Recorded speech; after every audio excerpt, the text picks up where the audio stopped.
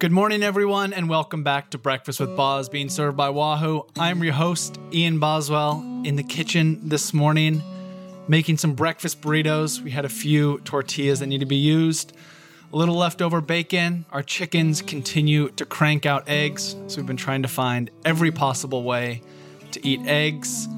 And Gretchen just whipped up a little salsa verde. We had a little mess, it looks like, in here, Gretchen, but we have quite a few green tomatoes still left in the fridge that we had to pull the plants because it has frosted several times. Gretch, what'd you put in? Well, I had a little sample. It's kind of spicy. And we're we had a few jalapenos, so I threw those in there. Those weren't in the recipe, but it also called for garlic, a pepper. I did green tomatoes. Gosh, what else? Some green onions, a little lemon juice, salt, capers. Gosh, yeah, it's the first time I've made this, so it's a new one. Parsley, salt, pickles, which is sort of strange, but a lot of things from our garden, so just using it up and yeah, gonna try it on our breakfast burrito this morning. Breakfast burritos it is, and coming up, another episode of Breakfast with Boz, being served by Wahoo. I hope you're all ready for another great show. In the episode today, I am joined by Sarah Sturm, who features in the latest Wahoo Frontiers film. That film can be found over at Wahoo's YouTube channel. I highly recommend checking it out once you have finished listening to this podcast. Sarah is someone I always enjoy speaking to. I have still never met her in person. She's been on the podcast before, and I always walk away from our conversations feeling energized, positive, and a little bit giggly. So I hope you enjoyed today's episode. Sarah and I discuss the film, a little bit of the behind the scenes of the process of filming it. But the core of our conversation revolves around Sarah's desire to mentor the next generation of cyclists, to find the finish line that continually eludes us, and connecting with people on the bike. So before we dive into my conversation this week with Sarah, I'm going to play a short clip from the latest Wahoo Frontiers film, and then my conversation with Sarah Sturm.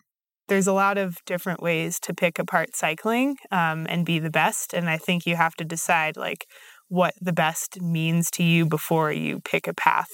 Because if the best is a world champion, then that is a really different path than being the best, mentor and athlete and designer. That's a much different route. And so once I define that, and once young people can figure out which way they want to go, hopefully more start choosing the multifaceted realm and seeing that you can make a career out of being a really decent bike racer, but also do all these other things. I think that's going to be really exciting to see what these young people do with this world. Hopefully they clean it up. For the second time in 2020, I am being joined by Sarah Sturm. Sarah, thank you once again for coming back on the show. I am stoked. Well, I have recently watched the new Wahoo Frontiers film featuring you. Ooh. And first off, you live in a beautiful part of the world, and it's a beautiful time of year. So cinematography, is that the correct word? It's gorgeous. Wow. I forget about how big the mountains are out west. Yeah, the Southwest is a magical place, that's for sure. The high desert and the high alpine it's pretty cool. It's cool it's all within driving distance for us here. Yeah, that's one thing I miss about the West Coast. And while there is beautiful shots in this film, it is a very powerful film and kind of really shows us, the viewer, and myself, we've spoken a couple times, but we've never actually met. And I know about you and I've read about you, but it really kind of allows, fans and people who watch the video to really get to know you and know why you do what you do. And you start off the film by saying that all we have in the world is the connection to the people around us. And you can see that in the film, that you're so easygoing, you're always laughing, and the people around you only have good things to say about you. Is that something that you feel? Aw, man, that sounds like a nice person. It's funny. Yeah, I don't know. I mean, you have a Frontiers episode as well. It's funny to like see yourself through like the eyes of like, true artists who put that together. And like, it's just like a funny lens in on your life. You're like, oh, wow, that is kind of cool. Oh, wow, that is, that is worth it. All this like work and all the things we do. But yeah, it was a special experience to like show people a little bit of my life here in Durango, and a big part of that, I mean, the biggest part is the people here. I don't know if you live in a place that people want to come visit all the time, which is both good and bad. I'm learning, but it's fun to like show people around, and like you kind of like relearn about those connections between like you and like the place and the people that you're sharing it with. So it was a fun project.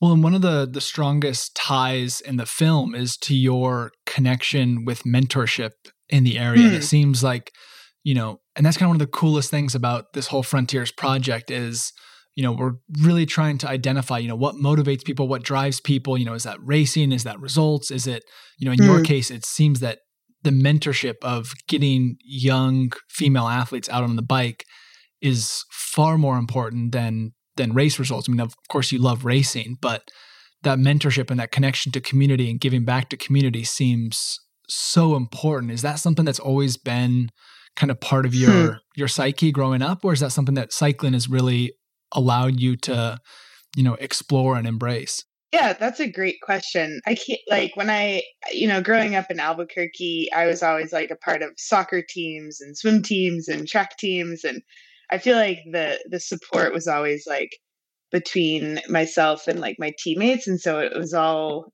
kind of like mutual. But I think I learned like the value of supporting each other, even through competition, because these were like the girls, you were trying out against at the beginning of the year, and then you would form these friendships. And it was less about like mentorship growing up and more about like learning how to befriend people within competition. And I really think that has served me well in this like individualistic sport of gravel racing and mountain biking and cyclocross. I know road is a little bit different, like you do have that team aspect, but then like pushing that a level further, when I moved to Durango, there's this youth program here called Durango Devo. And I believe they interviewed one of the co-founders, Chad, and he and this other woman, Sarah, started it. And I actually was on a ride last night and ran into the U14 girls. And there's like, it was kind of a crummy day that I had. And I ran into them, and these like little tiny girls with like these little tiny legs and little tiny arms and their spandex. And it was like the cutest thing. And they had like these nicknames for each other, and they like teased each other and went on this like, I mean, the ride that they were on, like it's like the rockiest, most technical ride, and they were just like bopping along behind us. Like it was nothing about the ride. It was all about like their friendship with each other. And it was such a nice reminder, like how like youthful teenage girls are. And like how funny they're so funny. And so I guess a long-winded answer to your question is now like living in Durango and having mentorship and coaching super accessible. It's not even like a question. Like it is such a part of my life here. I love riding with young people. I don't want to even call it guiding, because like I know it sounds corny, but like it really is mutual, like you remember why you do the things you do when you ride with young people, and then they see you as like, oh, if I continue this way, like this is an example of a version that they can be as well. So it all goes in a circle, right? Yeah. Well, speaking about that, how do you become a mentor? Obviously, you've had your own career. Did you have people to look up to when you were? I mean, you didn't start cycling until you went to college, but were there people around you that kind of helped you get started? Yeah, I mean, nothing is formal course, like I didn't like sign up for like, you know, be mentored by so and so. But my start in cycling was at the collegiate level. And, I had, as a freshman, I had girls who were seniors, to look up to and ride with. And the ones, who kind of stood out for me were the ones that like took the time to teach me how to mountain bike.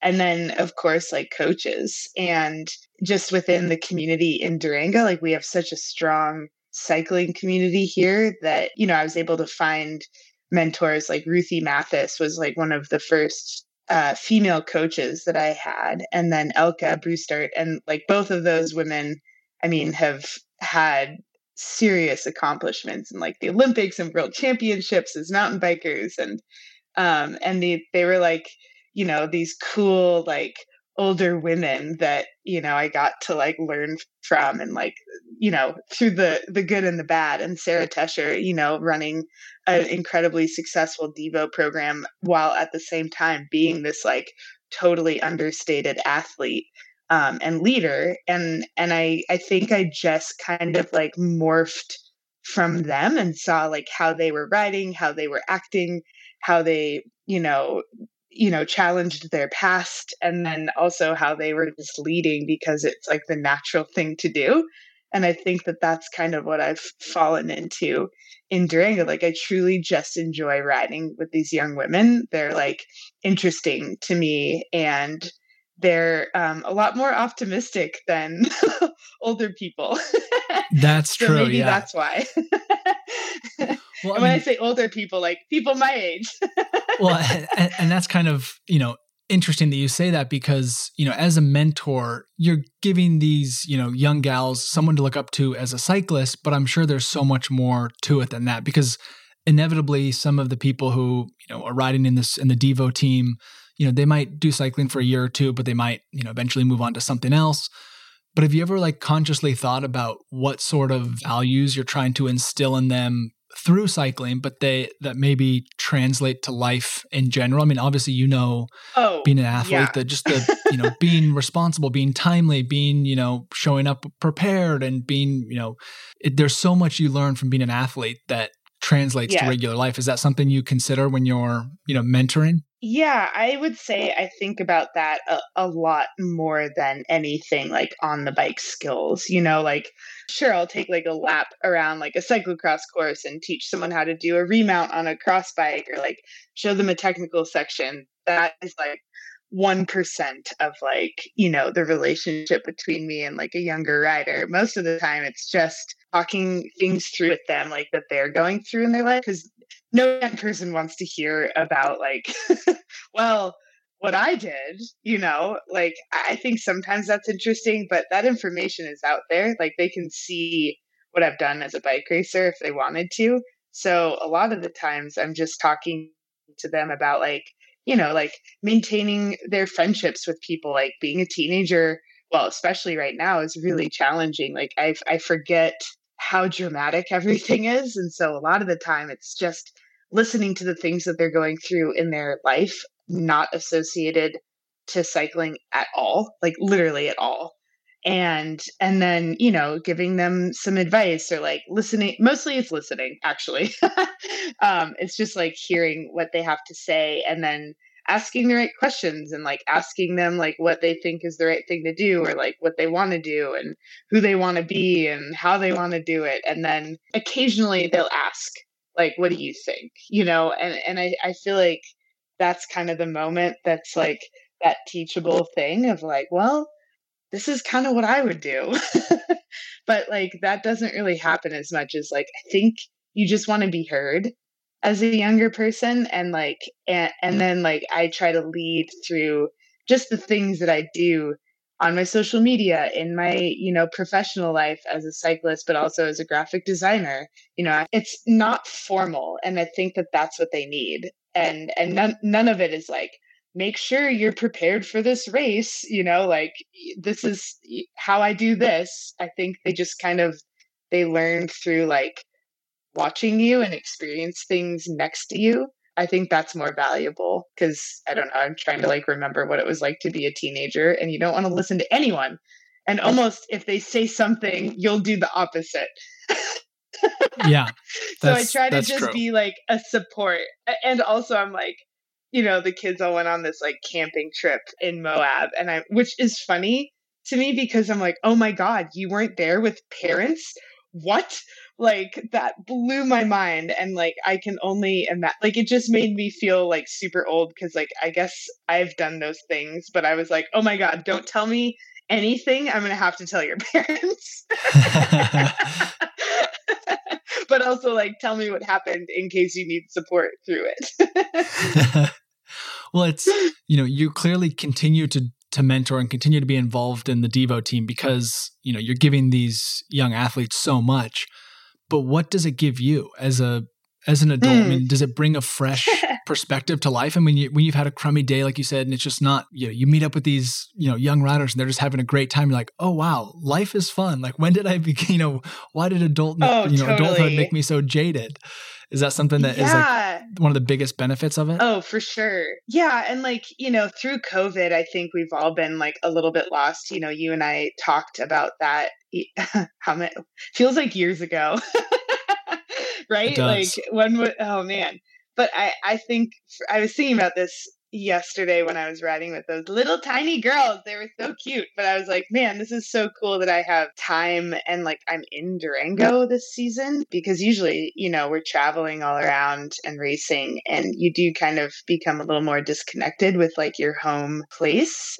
You probably felt like that as a road racer. Like, I mean, you live in a cool place too. Like, I just always felt like, man, to be a successful bike racer, I feel like you have to come from like a place where you don't love. Because then like being on the road all the time is like a little more manageable. But like, I love being in Durango and I like riding with these like kids because it's fun. Like, it's just fun. Like, you don't think, I mean, I haven't looked at any sort of like training numbers all season. Like I haven't done anything structured or hard or anything at all because it's just been like this natural progression of riding for me, like getting to like stay here and be truly like an integrated part of the cycling community. Like I ride with the U19 girls, I'll like join in with the U14 kids. And then I've been coaching the college team as well, which is a super fun mix of like men and women on there. And so like just being here and being a part of the program, I feel like it's adding to my life as well because it's kind of a stress relief. Like it's given me motivation to go and ride, but also like I get to learn. I feel like I learn new skills from these kids all the time. I'm like, oh, I should know how to wheelie, or like I should have confidence to like do a curb hop. Because like I see these like little 14-year-olds doing it. I'm like, okay, I better practice this. So like on a skill level and on a life level, I feel like I'm regaining this connection back to the sport of like why I'm doing it, which is, I mean, Durango Devo has this saying. I think it's on the back of all of the jerseys, but it's NFTF, which is never forget the feeling. And I always come back to that. I know even like one of our Devo alumni, Sepp Kuss, mentioned that during the Tour de France this year, the NFTF, which is kind of cool. Yeah, well, he definitely had a phenomenal Tour de France. And I mean, I spoke with Sepp a couple of weeks ago now at the end of the tour. And yeah, he is definitely one that has that mentality of he's just in the zone. And in the Frontiers film, you mentioned that, you're up riding in the mountains and there's a beautiful shot and you say, it's not about winning.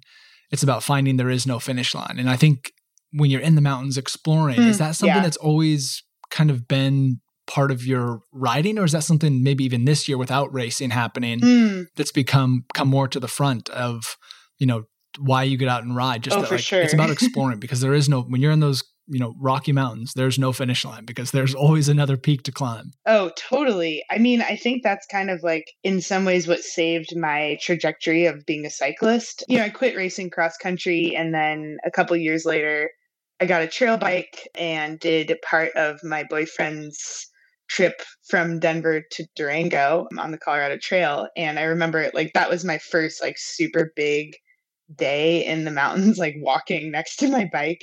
And it was like truly like a really challenging thing for me at the time. Well, still. And I just remember like my only experience with mountain biking to that point was racing, because I learned how to mountain bike as a, collegiate athlete. And my intro, because all my friends who were mountain bikers were also mountain bike racers, it was always racing. And so at that moment where I was like pushing my bike up this stupid mountain for hours, I was like, man, this is like the most challenging thing I've done. And no one cares if I finish at all. And it was like this super refreshing, relieving feeling of like, man, I actually really love to like suffer and push myself, but I don't love the pressure necessarily of like having to finish at a certain time or in front of a certain person. And so I feel like that's kind of like this notion that saved me on like the mountain bike or like just cycling in general, the like idea that you can actually just go and ride and push yourself and there's no outcome other than like the satisfaction that that you've gained from the journey of it. And so I know that sounds corny, but it really is the thing that like I will always be a cyclist with or without bike racing. So I mean, in some ways, like this COVID has challenged that and like reminded me that like, bike racing isn't the reason I'm a cyclist.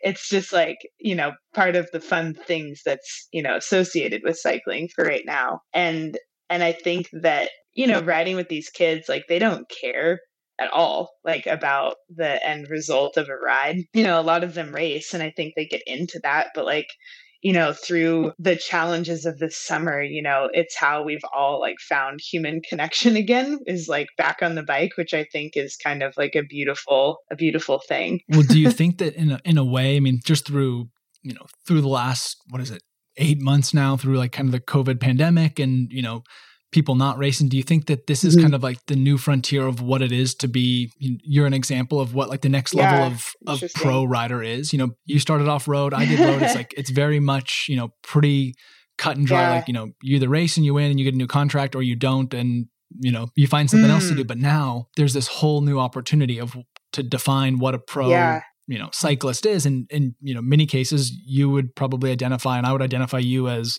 you're a professional cyclist, but you're not in a professional road team. You don't necessarily have to win all these races. Yeah. There's so much more to it. Do you think that that's kind of like the new way forward? I hope.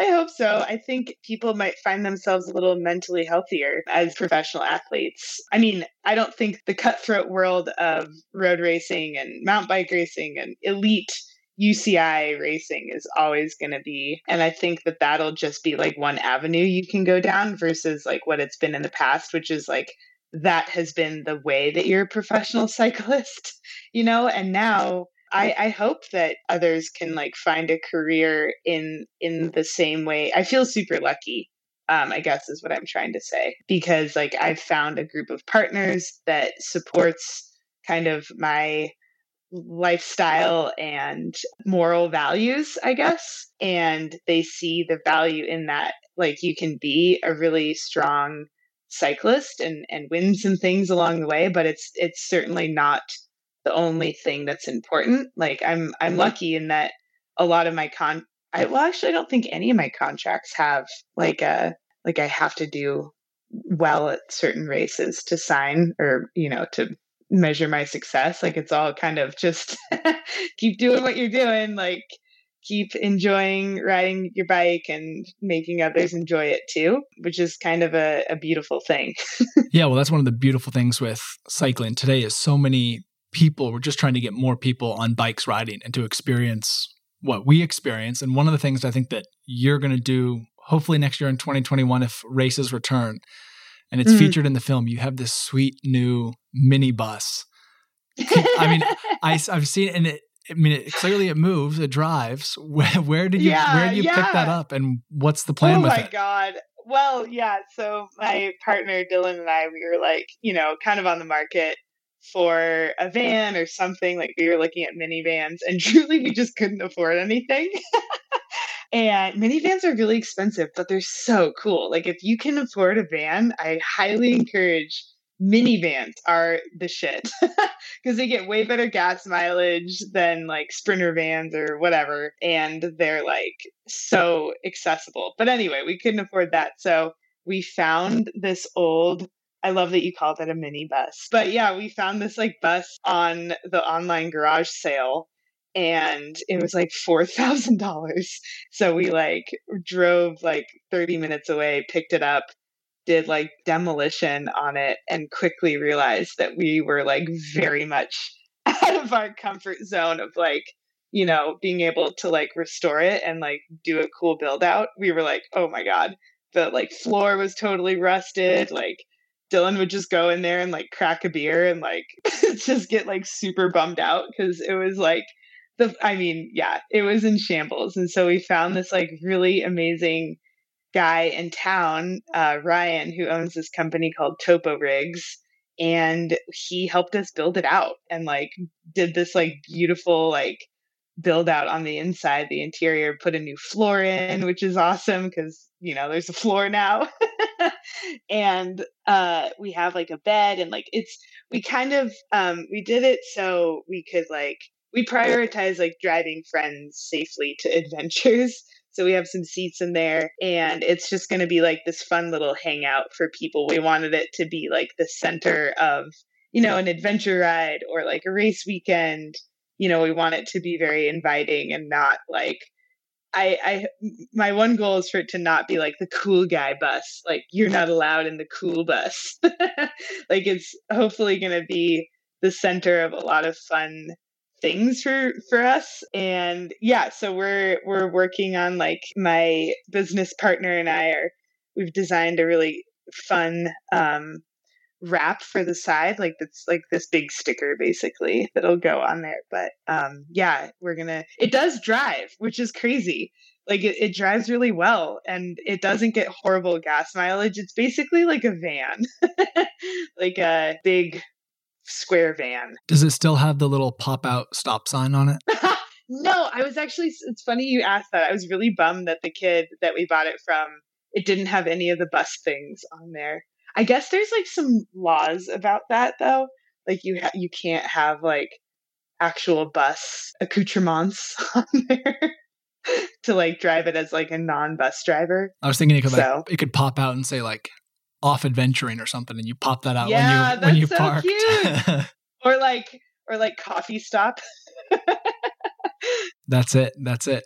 Well, Sarah, thank you so much for the time. And for any of you out there listening, go over and check out Sarah's new Frontier film. Sarah, thank you so much. And I hope we get to connect in 2021. We've been talking about it, but I would love to come check out the van. I know you. You're welcome anytime. We have a spare bedroom, which is the bus. Is there a name for the bus yet? Oh, no. Hey, there we go. If anyone comes up with a name, let me know. Send it over. All right, Sarah. Thank you so much. Thank you. Well, there we have it, folks. Another episode of Breakfast with Boz being served by Wahoo. I hope you enjoyed this week's episode and my conversation with Sarah Sturm. If you have not yet seen it, head over to Wahoo's YouTube channel and check out the latest Frontiers film with Sarah. And I'm going to use this opportunity as a shout out for those of you who are in a community or have the ability to be a mentor for young folks trying to get into cycling. Do it. It is incredibly rewarding and it'll bring you a new perspective of why and how we ride bikes. So until next week, folks, stay safe, stay healthy, and I will catch you all right here next week on Breakfast with Boz being served by Wahoo.